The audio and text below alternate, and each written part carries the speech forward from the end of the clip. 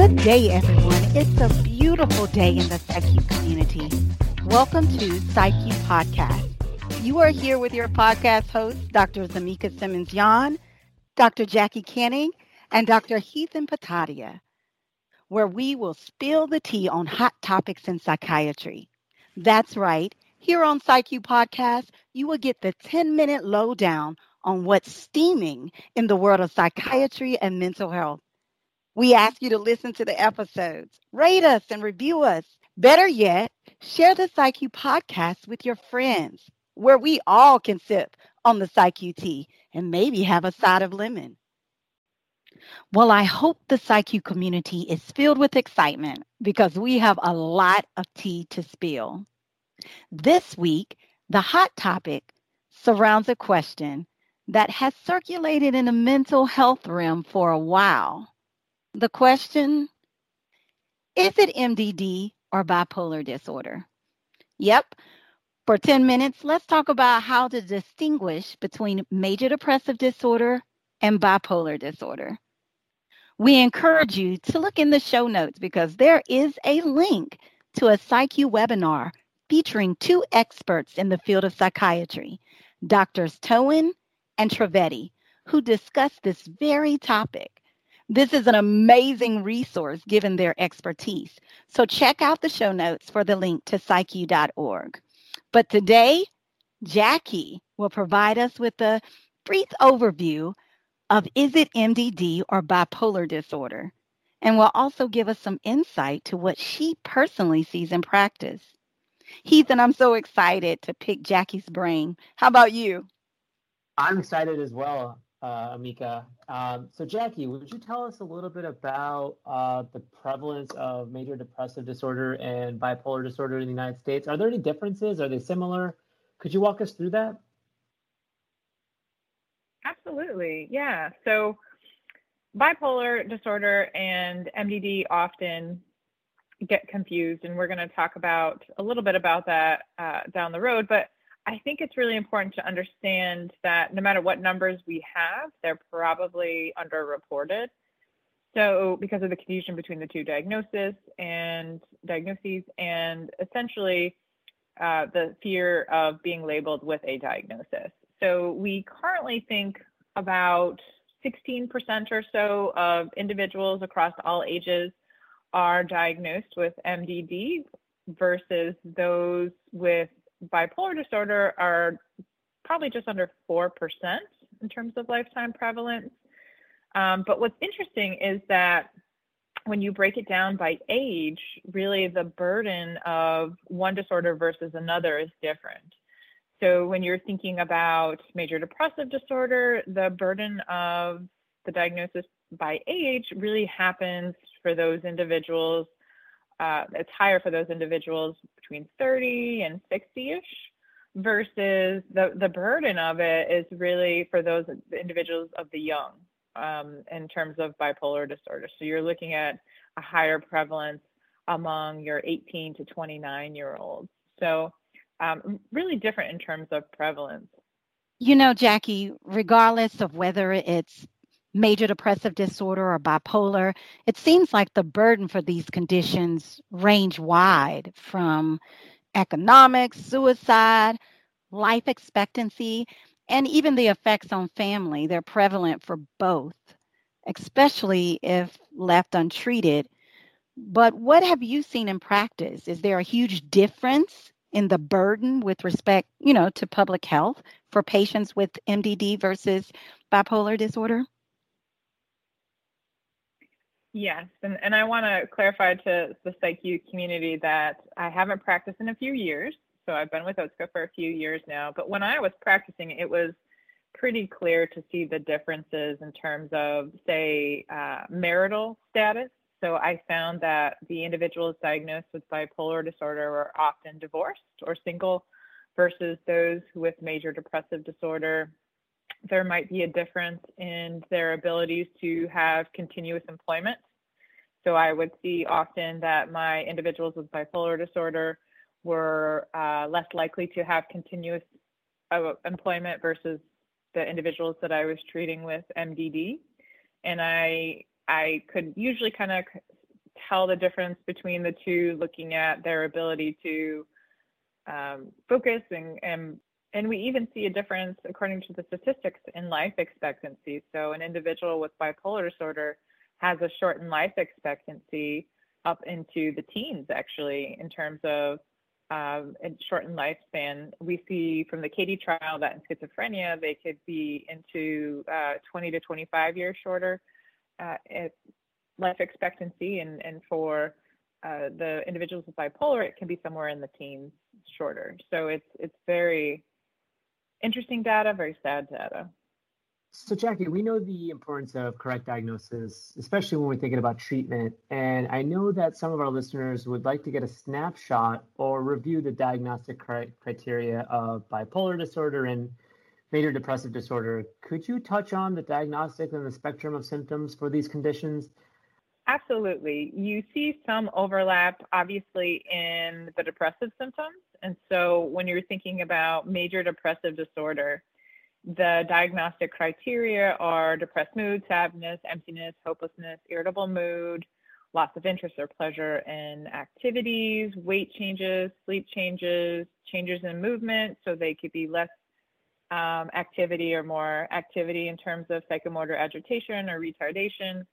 You can have loss of energy or fatigue, feelings of worthlessness or guilt, difficulty concentrating, and thoughts of suicide. And you'd be looking for 5 or more of those symptoms in at least a 2-week period, the same 2-week period. That would be a change from their previous functioning, right? And at least one of them has to be depressed mood or diminished interest or pleasure. So when you're thinking about that with major depressive disorder, and comparing it to a depressive episode with bipolar disorder, they're essentially the same. And the individuals coming in, for me at least, were more likely to come in with the depressive symptoms. They, especially if they had bipolar disorder, they didn't want to be depressed. They've been manic before, they've been much higher than euthymia, and being even below euthymia, it's extreme for them. And that would bring them in.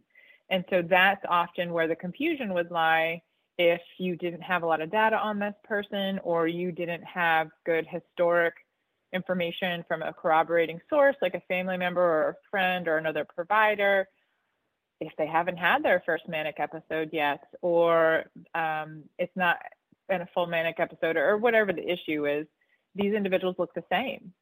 And it isn't until they have that manic episode, you witness that manic episode, corroborating information comes in that tells you about that manic episode, where you can differentiate them from major depressive disorder. So when you're looking at the spectrum of manic symptoms, so it's often described as kind of euphoric, but maybe a rapid shift between different states, including irritable and dysphoria. And you're looking at different feelings. They can be elevated, expansive, or irritable mood. Like I said, it could be euphoric, it could be excessively cheerful. Some of my patients had thoughts that were kind of that inflated self-esteem or grandiosity, some sort of story that they'd come in with that kind of elevated their importance in some way.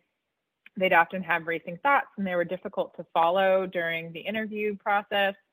They had a flight of ideas, just kind of jumping from one idea to another. They had poor judgment, unrealistic beliefs, denial of illness could have also been present, which is often present in many of the seriously mental illnesses. Some of their behaviors included intrusiveness, aggressiveness. They may be loud, forceful, be rapid or provocative in some way. They were increasingly sociable, which is not great right now during COVID-19. They were easily distracted. They could be restless. And recklessness is a diagnostic trait as well. So this could be spending sprees, foolish investments, that sure thing, and then putting all of their money that they own into it, or increased sexual promiscuity. So being able to address that as well is important in this group. And then physically, they often demonstrated an increase in energy, increase in activity outside of the usual hours of the day, and a decreased need for sleep, which is often one of those differentiating factors.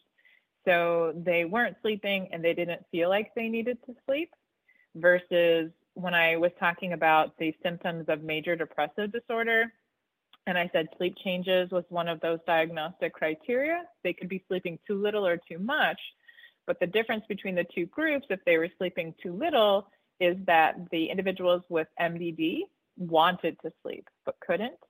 And then the individuals with bipolar disorder weren't sleeping and didn't feel like they needed to. They didn't feel like they needed it or wanted it. So that often be a differentiating factor.